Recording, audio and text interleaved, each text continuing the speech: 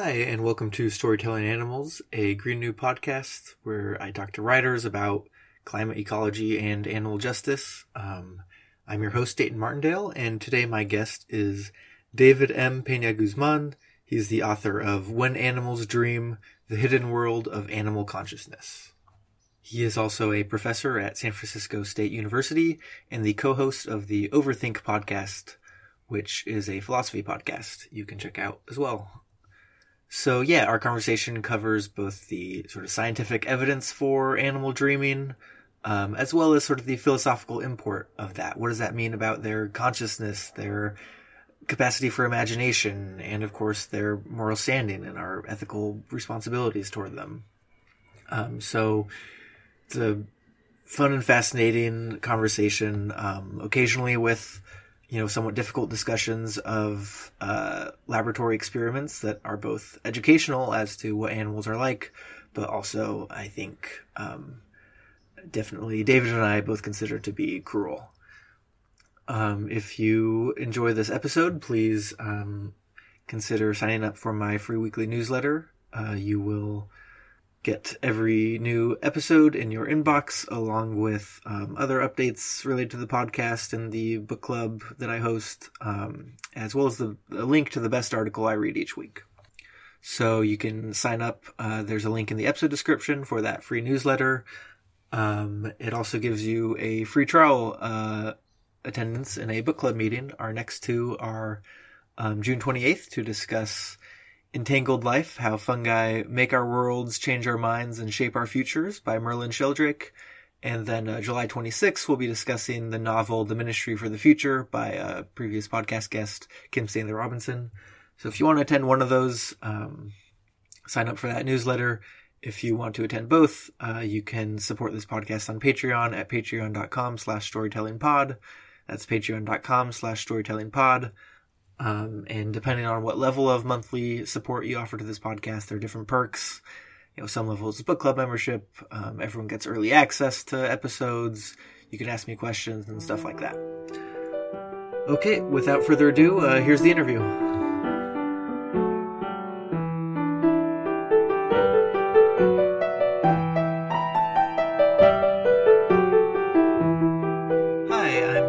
David M. Peña-Guzmán, the author of When Animals Dream, The Hidden World of Animal Consciousness. David, thanks so much for coming on the show. I appreciate the invitation to be here. So I thought we could just start with how you became interested in this topic. So how'd you end up writing a book about When Animals Dream? Well, I think it was a combination of luck and eventually necessity. I'm somebody who specializes in animal behavior, in animal consciousness, in animal cognition. And in the course of doing research unconnected to the subject of animal dreaming, I ran into a couple of references here and there that started raising a few questions for me about what happens when animals go to sleep. It's not something that I had ever thought about before, or that I thought merited a systematic academic treatment, let alone in the form of a whole book.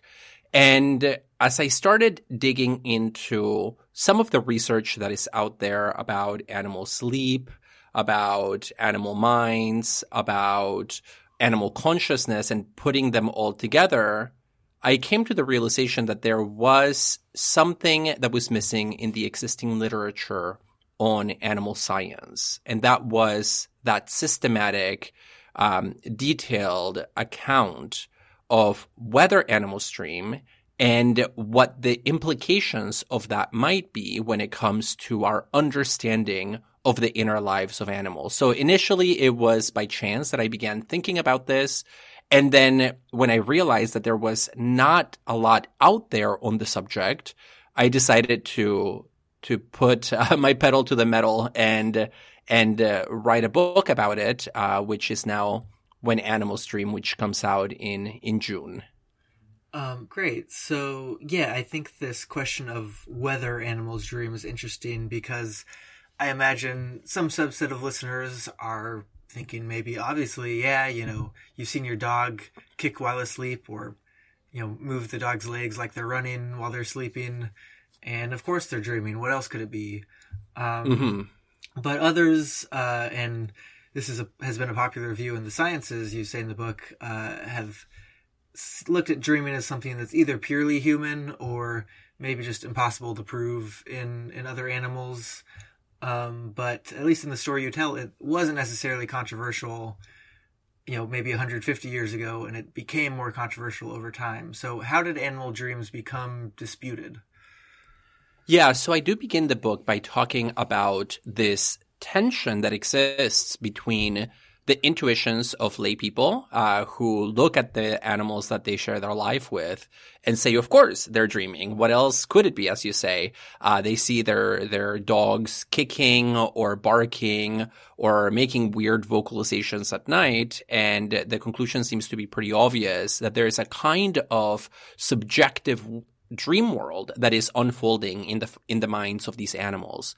But as I point out in the book, there is this tension between the intuition of the layperson and what scientists are willing to accept as scientifically valid claims about animal experience. And one way to think about this book is to think about it as a scientific and philosophical defense of the position of the layperson, as opposed to the position of what I take to be the majority of scientists today, who, as you note, either don't believe that animals dream because they think only humans have the mental wherewithal to have these nightly recreations of reality, or take an agnostic position where they say, it's really difficult for us to know either way because we cannot step into the shoes of other species, so we can't say anything positive or concrete about that.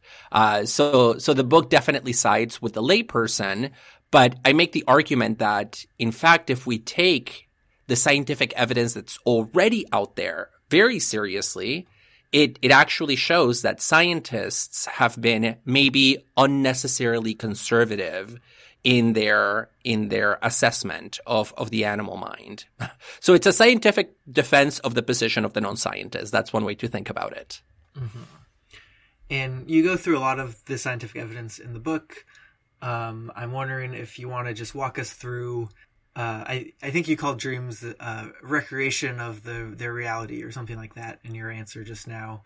Mm-hmm. There's a suggestive experiment in rats and one in zebra finches that you talk about toward the beginning. Do you want to pick one of those or both and just sort of walk us through some of that evidence for animal dreams?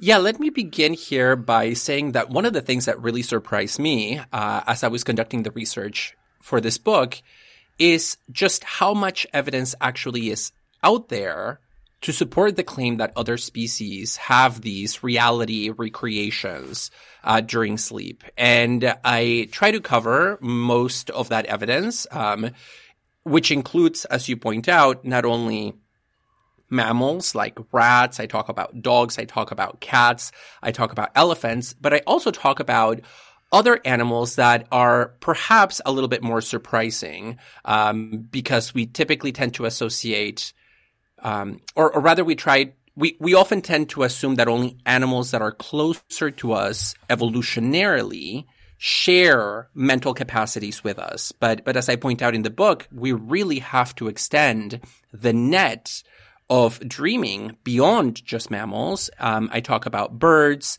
I talk also about fish and even about cephalopods, like octopuses.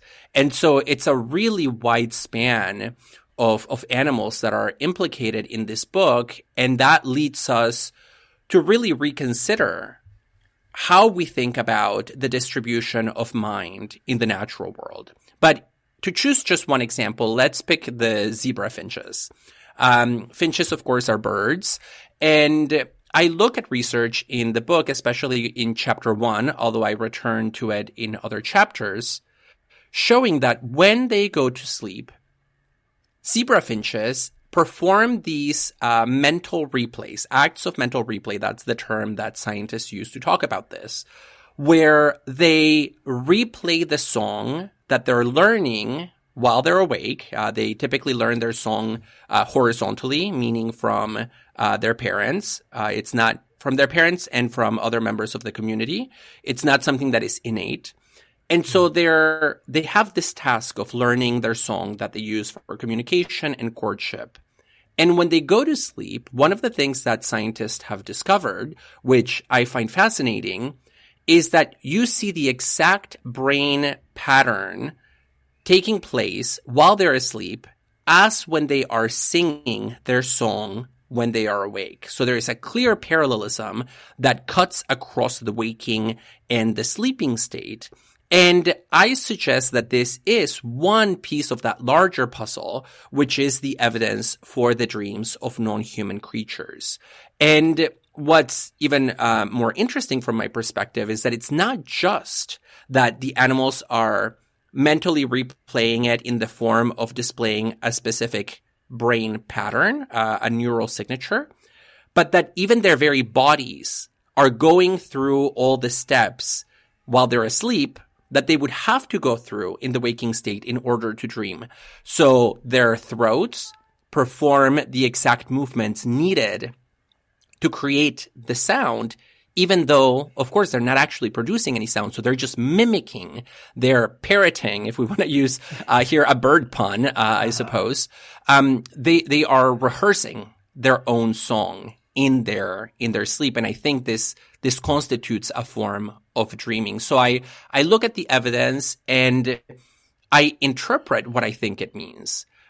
One additional little piece of another little detail that I would add here is that when this is happening and you see these patterns of neural replay and you see these throat movements, you also notice that the bird's, the auditory centers in the bird brain are also lighting up, which means that in their sleep, they're experiencing a sound, even though they're not actually producing any sound waves.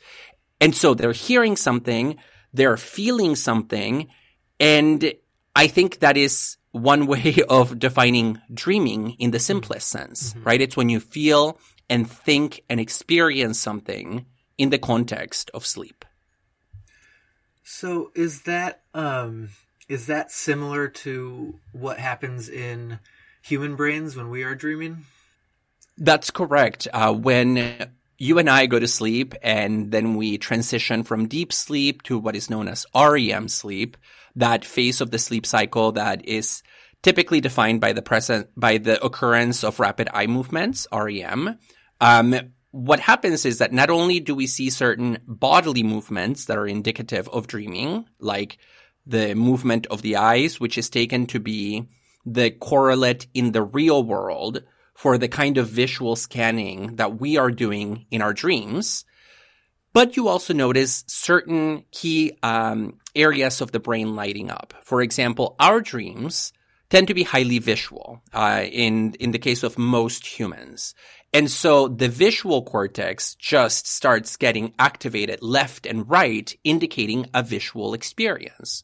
Now, one difference here, of course, is that vision might be extremely important for the majority of humans, but maybe sound is more important in the life of the average zebra finch because of the role that their song has in their social lives and in their evolutionary history. So it's not surprising that in their case, it's the auditory rather than the visual centers that get activated.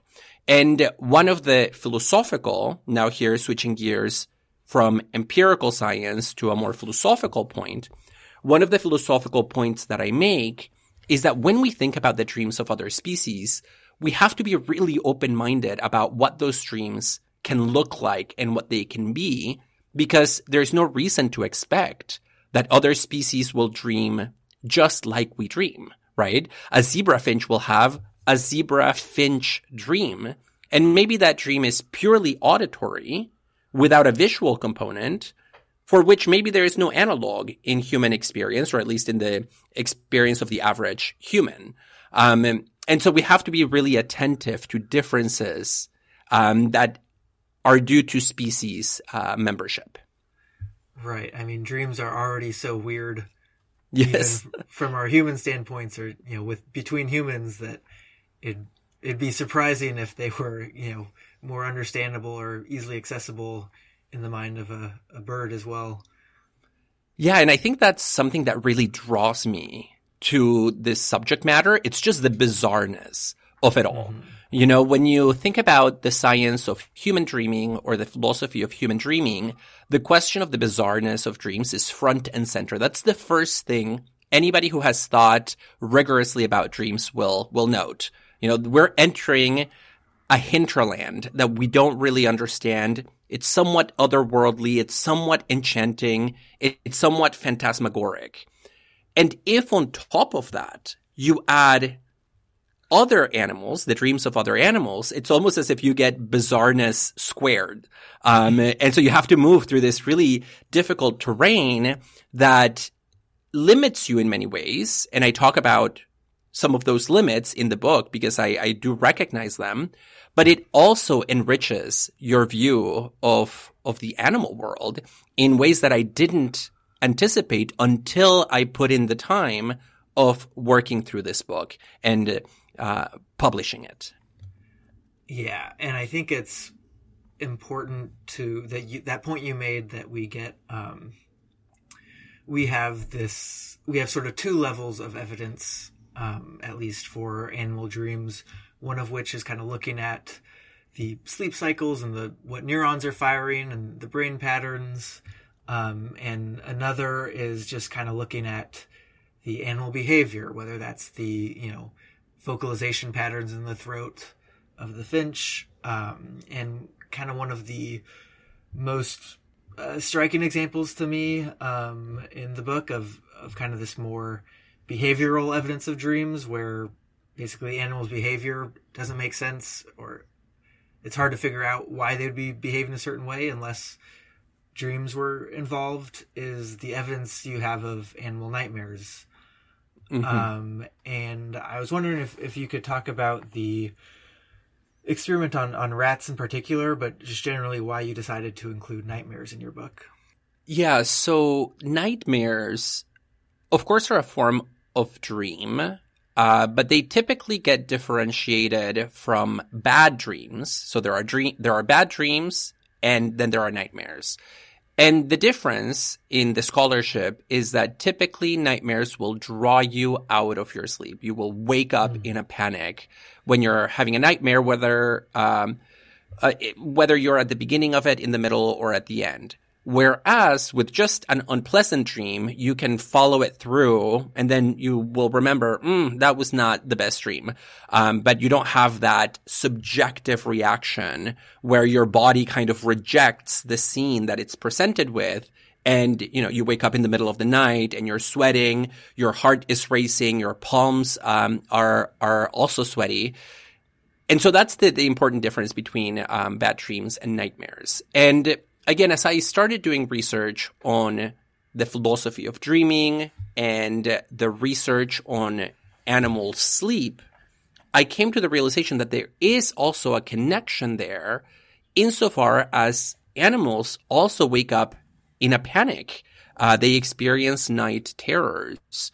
And to be honest, this was a heartbreaking part to write because it really brings to the fore animal suffering, psychological suffering, and the extent to which animals can be haunted by their own past, especially when that past includes in it traumatizing experiences. Right. And I talk about various animals that we know now experience nightmares. I talk about elephants that when they experience a deeply traumatic event, especially at a young age, when they're young calves, they are subjected to nightmares for years after that traumatizing experience. Their sleep patterns are dysregulated. Their emotional profiles are also disrupted, and they can get a good night's sleep. These animals then develop what we now know to be the elephant version of PTSD. You mentioned rats, and unfortunately we know the most about rats only because they are the animal that we tend to study the most in laboratory settings. Rats, mice, other rodents. But I think the same applies to a lot of other species. And in the book, I talk about a specific experiment that was conducted in China about rat memory and its connection to sleep. And the researchers found that if you traumatize rats physically or psychologically, you can induce nightmares. And those nightmares continue for days and weeks after the traumatizing event. Unfortunately, as I point out in the book, research like this really puts us in an ethical catch-22 situation. Because on the one hand, they teach us something that does enrich and deepen and render more complex our views of the minds of animals. But at the same time, the research itself raises a lot of ethical questions. Because, for example, in order to perform this study, the researchers had to actually traumatize the rats and actually induce nightmares. So it is a form of scientifically sanctioned physical and psychological torture. Mm-hmm. And so I have some qualms about interacting with some of this research because I do want to point out that it raises ethical questions.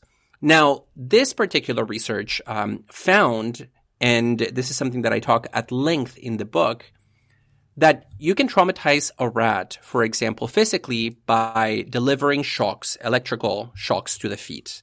And if you expose them to that stimulus for a long enough period of time, they start waking up in the middle of their sleep cycle, panicking. And they show all the physiological indices or indicators of a night terror. Their heart rate is sped up, their respiration rate is sped up, and they have difficulty falling back asleep. But it's not just physical trauma that produces this reaction, which in the scientific literature is called startled awakening. It's also psychological trauma that can do this, so purely mental stress. And the way in which the researchers did this, and I think this also brings into the discussion the social lives of many of these animals. What they did in order to produce psychological trauma in a group of rats is they had a group of rats simply watch through a transparent barrier the physical torture of another group of rats. So the group that was being given the physical, the electrical shock to the feet, they experienced nightmares. But fascinatingly, so did the group that was just watching. And so in the book, I ask the question of what do we learn from this about, for example, the extent to which rats empathize with one another, such that watching other rats suffer is such an acute source of stress for them that it can bring them to have nightmares. And so as I point out in the book, the nightmares of animals in particular are a really good, although heart-wrenching, window onto the emotional lives of other animals. Mm-hmm. Yeah, I'm glad you brought up those ethical questions because, yeah, if you hadn't addressed it then, that was something I was going to ask about too, is just sort of this tension between that we do learn something about these other animals in these studies, but what we learn is almost that we shouldn't have done these studies, or, you know, the more we learn about them, the more horrific the fact that we carried out the studies seems. No, I think that's right. And this is something that I have explored elsewhere, this dilemma that hovers over scientific research on animal behavior and animal cognition, which is that the more that research is successful, the more it undermines ethically its own justification. It takes out its own foundation, to the point that you draw the conclusion that that research should not have existed because that research is correct. Mm-hmm. And I I think this is something that we are becoming increasingly attentive to, which is the fact that the results that we get in places like scientific laboratories ultimately have repercussions, ethical ones and moral ones, for what we are entitled to do to other animals. And I myself am an animal ethicist. That's part of my training. And I do believe that a very large portion of the research that we conduct in scientific laboratories does not meet ethical standards. And yet I find myself in a position of having to rely on some of the data produced in these ethically fraught spaces in order to make certain claims that I need to make about animals, their way of thinking, their way of seeing the world, and ultimately, as I do at the end of my book, their moral and ethical status and the moral protections that they should receive. Mm-hmm. And I think two things that stand out about that to me. The first is that we got similar evidence in elephants in a situation that was not a controlled laboratory experiment, and that you say in the book that sort of the elephant sleep cycle doesn't closely parallel human sleep cycles, and so there were people who thought that they probably couldn't dream. But when you look at the behavior in response to trauma, it does suggest waking up from a nightmare. And so again, maybe we should be slower to declare what another animal can or can't do. And then the other thing that really stands out to me is what we're learning about these rats is, one, that they are, empathetic. They care about each other. They respond to seeing harm in others. And two, that they don't just live in the moment, that they are, what happens to them on one day has repercussions well into the future. And I think that, that's something that I hear a lot from either ethicists or scientists who are sort of trying to explain why animals maybe don't have as much moral standing. And it's that that they live in the moment. People say that they don't have the same close relationships. They don't have, goals into the future. And it just doesn't necessarily seem true. And one of the ways in which they don't live in the moment is the way in which their past affects them and can cause trauma. But another important way that's related to dreams is that, we use dreams in English to dream as both, what happens when we're asleep, but also as a synonym for our hopes for the future. Mm-hmm. Yes. And there's evidence of dreams in that sense in animals as well, including from rats who want to explore another part of a maze to chimpanzees who are able to use their imagination and play. So do you want to talk about sort of that aspect of dreams, kind of the looking into the future and not just recapitulating what happened during the day? Yeah, thanks for that question, because I think it's a very important one. You are right that a lot of people take for granted the notion that what differentiates humans from other critters is that we experience time as time, meaning that we experience the here and now in relation to what came before and to what we expect will come in the future. So for us, time is a framework that includes three temporalities sort of constantly blending into one another and flowing out of one another, past, present, and future. And the idea is that by contrast, animals don't have that structure. Animals just experience time. If we want to use a geometric metaphor here, is that they experience time as a point. The here and now is the totality of their experience at each and every moment. So they go from here to here to here without thinking about the way in which that here and now might be contextualized, again, in that larger temporal structure that is the flow of temporality. And I think this perspective has been defended by a lot of scientists, but also a lot of philosophers in the history of the Western canon and the history of Western philosophy have been responsible for perpetuating this notion. You see a number of philosophers from antiquity all the way to the 19th and even the 20th century, arguing that animals effectively are atemporal creatures. Now, there are many ways to try to work against this scientific and philosophical loose consensus. There are people who disagree with that, so I don't want to oversell the argument, because there are people who have argued against that view quite convincingly. But there are multiple ways of going to battle against it. One can look at behaviors that clearly indicate some kind of temporal understanding, behaviors that require some kind of planning. So, for example, if you see a non-human primate picking up a very heavy stone, walking with that stone for a couple of miles until they get to a clearing where there is a kind of nut that they want to crack open that wasn't in their first location, and then they take the big stone and crack it open and eat the contents, you can somewhat conclusively say, I think, that animal knew that there would be nuts in the future and that they needed to bring something from the past in order to achieve their goals. So that kind of planning unifies past and future through the present.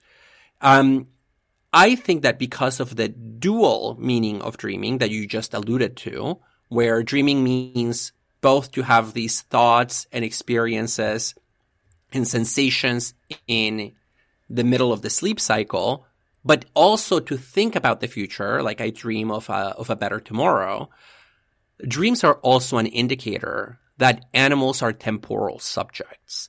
For starters, let's just be very clear that most dreams are reenactments made on the basis of past experience, right? We dream of things we've experienced in the past, people we've seen, people we've met, places we've visited. Our dreams reference the past at the level of content. And the same is true for the dreams of other animals. Animals dream of the things that they've experienced, which means that they carry the past with them and in them. And so already that challenges that notion of the atemporal, non-human creature.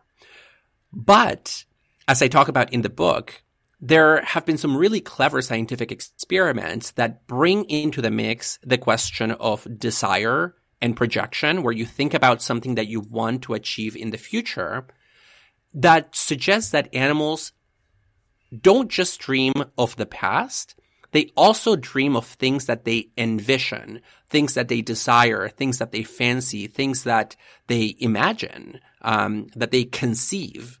And that also then brings the future into the equation.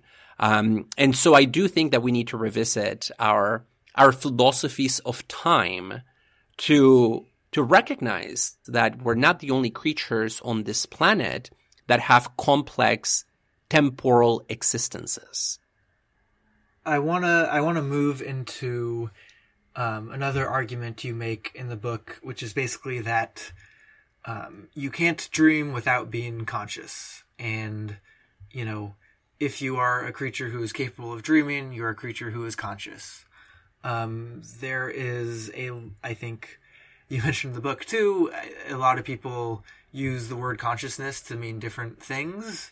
I think probably the two most common, which it would be maybe just as any form of basic subjective awareness, counts as consciousness, and then another in which maybe only, more complicated, being able to have thoughts about our thoughts and use complex human language counts as consciousness, and like a level of self-awareness, I guess. So you, for the purposes of your book, you put forward kind of a 3-part model of consciousness, the SAM or SAM model, where you sort of break, obviously all the parts are related, but you break what we mean by consciousness into 3 different things: the subjective, the affective, and the metacognitive. I was wondering if just kind of, we don't need to, go all the way into the complicated philosophy and science of consciousness. But maybe we could just kind of briefly break down what we mean by those three different parts of consciousness, starting with subjective.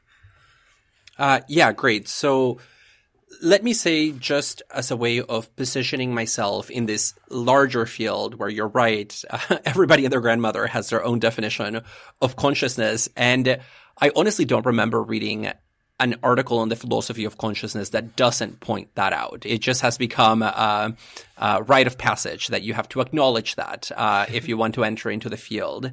And a lot of people do think of consciousness, I would say, on a vertical model, where you have to climb certain levels, and only if you cross a certain threshold, then you are conscious. If you cross some kind of door that gives you access to the top. For some people, that might be language. For some people, that might be reason. So for some people, that might be metacognition. My model is much more horizontal. And we can think about it almost like a sports arena that has three different entrances on three different sides. And there's no one right or wrong way to enter a circular arena. There are just different entrances, and they lead to the same common ground at the center. And so if we think about that, my view is that consciousness is this internal part of the arena, and you can enter it by either having subjective awareness, by either having subjective awareness or affective awareness or metacognitive awareness. And of course, that's a hyper simplified presentation of those three categories, because as you note, I also recognize that they're connected in very complicated ways. So it's not as if I believe that they're separate things altogether, but I do think we can differentiate them for the sake of explanation. And so the bottom line of this more horizontal SAM model is that we don't have to wait for an animal to meet whatever really high bar we put on the 8th floor of our conceptual building to say that that animal has consciousness.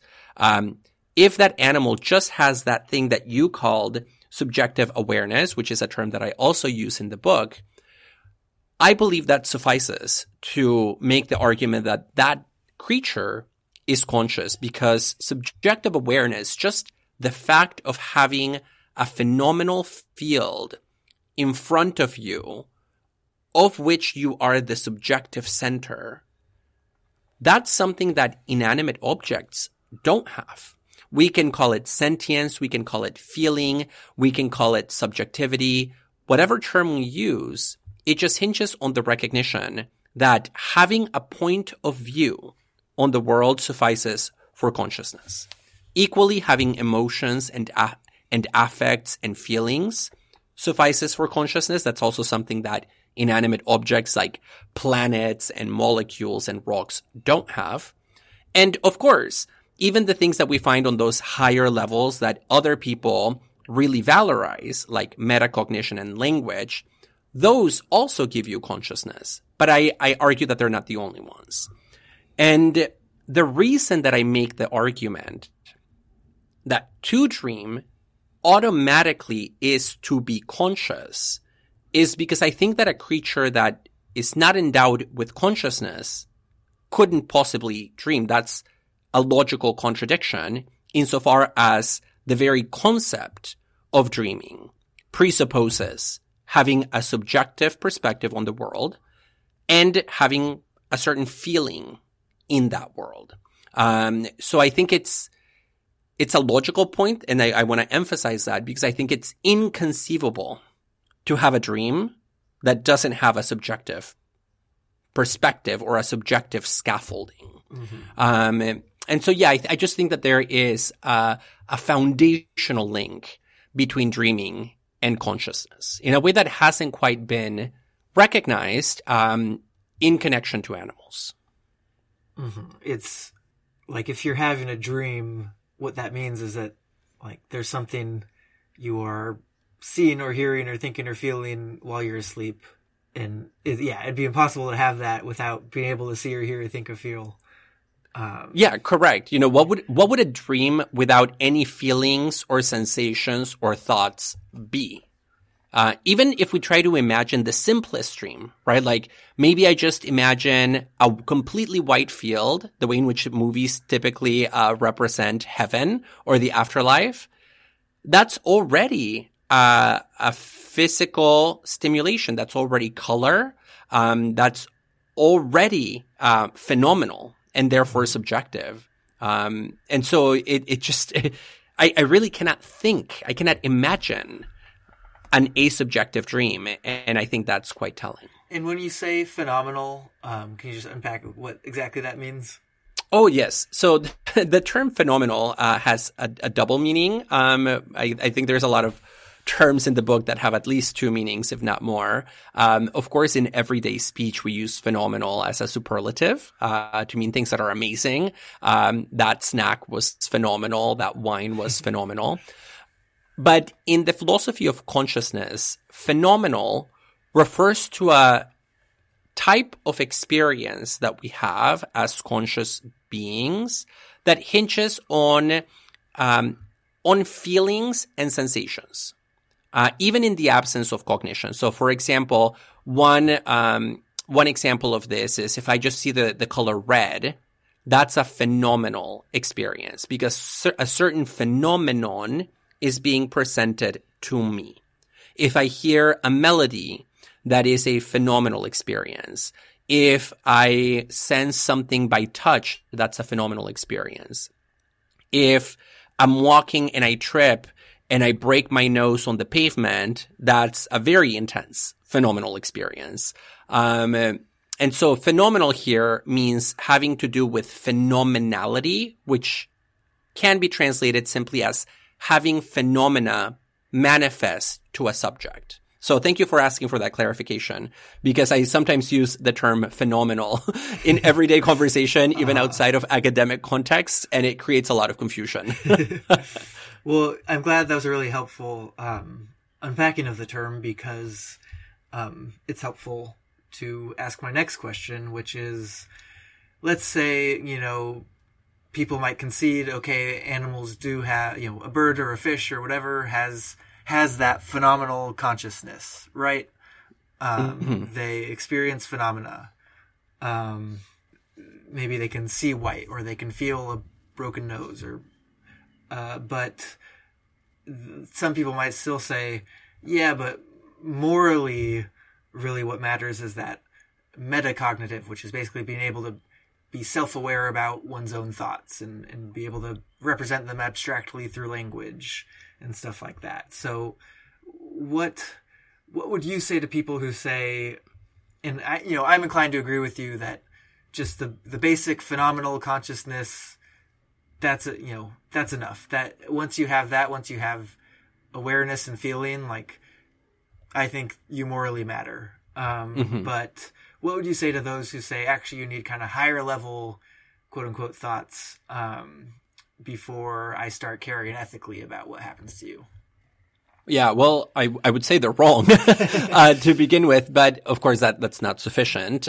You have to give some explanation as to why that is. And in this case, I would say not only are they wrong, at least according to my view of the relationship between mind and ethics, but they're also defending a position that is quite dangerous. And so maybe I would begin by pointing to some of the moral dangers of holding that view that our moral status is somehow contingent upon the possession of high-order cognitive capacities. And I talk about this in the last chapter of the book, where I tackle the question of ethics. And I say, look, if you really put the bar that high, and if you really want to believe that only creatures who meet the bar, let's say, of metacognition, since that's the usual suspect here, if you really want to make that move, then you need to be able to explain a few things. Number one, you need to explain to me why I should care about children. Children don't have metacognition. If you're an infant or a toddler or even a 5-6-year-old, we know that children don't have metacognitive capacities, certainly not of the kind that people who make this argument usually require. And if you make moral status depend on that, then you have a really difficult job to do, which is to explain to me why we shouldn't go around treating children as objects without any repercussions. And I think the average person would say that that's obviously not the way to go. Children feel pain and pleasure. They have moral status. They form meaningful relations with others. They enter into dynamics of trust and care and dependency and vulnerability with other sentient beings. That's what really matters. That's why we care about children. And if that's the case, then we have to revisit the argument a little bit and move away from higher order cognition. And it's not just children that raise a question here. Of course, animals also raise another question. So if you agree that, let's just choose an animal such as, well, I was going to go with insects, but just to avoid complications, let's go with mice. Let's say that somebody tells me, David, I believe that mice are phenomenally conscious. They experience things, they feel things, they have sentiments, they experience pain and pleasure, but I don't think they are metacognitive agents. Therefore, I exclude them from my theory of moral status. Again, the consequence of that position is that we can instrumentalize mice in the same way we instrumentalize physical objects without sentience, without having to give it a second thought. I find that quite troublesome, because moral status is a very foundational concept in moral theory. We're not here talking about them having very advanced moral rights that are very difficult to satisfy. We're talking about the most basic ethical protections. Moral status is about whether you can be killed with impunity. It's about whether you can be tortured without consequence. And so denying moral status to a sentient creature is a very, very big deal.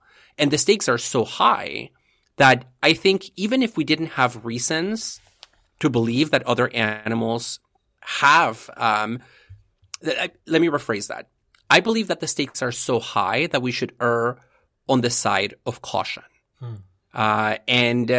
It's better to have some false positives where you end up protecting some creatures that maybe don't need protection, rather than to not protect creatures from basic and fundamental violations to their dignity that do need that protection.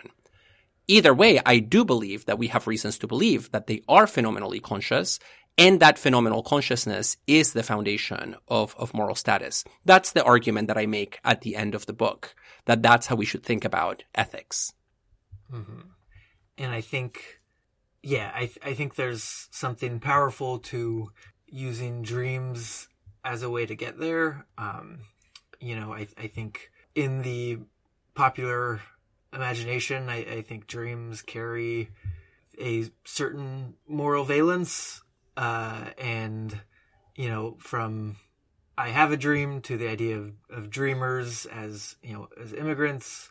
Mm-hmm. I'm not necessarily saying that animal dreams are the exact same thing, but just this idea that, other animals are capable of imagining the world as different than it is basically part of what it means to have a dream, is to have some experience or vision that's different from what is actually happening in the world. Yeah, go ahead. Oh, sorry. No, I think that's correct. And I would add a correction as well. Okay. So I think you're right. And in the book, I talk about dreams as escapes from reality, that show that animals can experience another world than the one that nature gives them.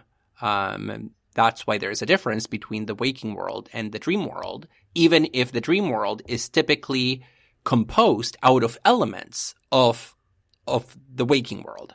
We take bits and pieces and then we form something new in a dream. And so it does speak to that second meaning of dream as aspiration, of dream as imagination, of being a dreamer as somebody who longs and yearns for a better life.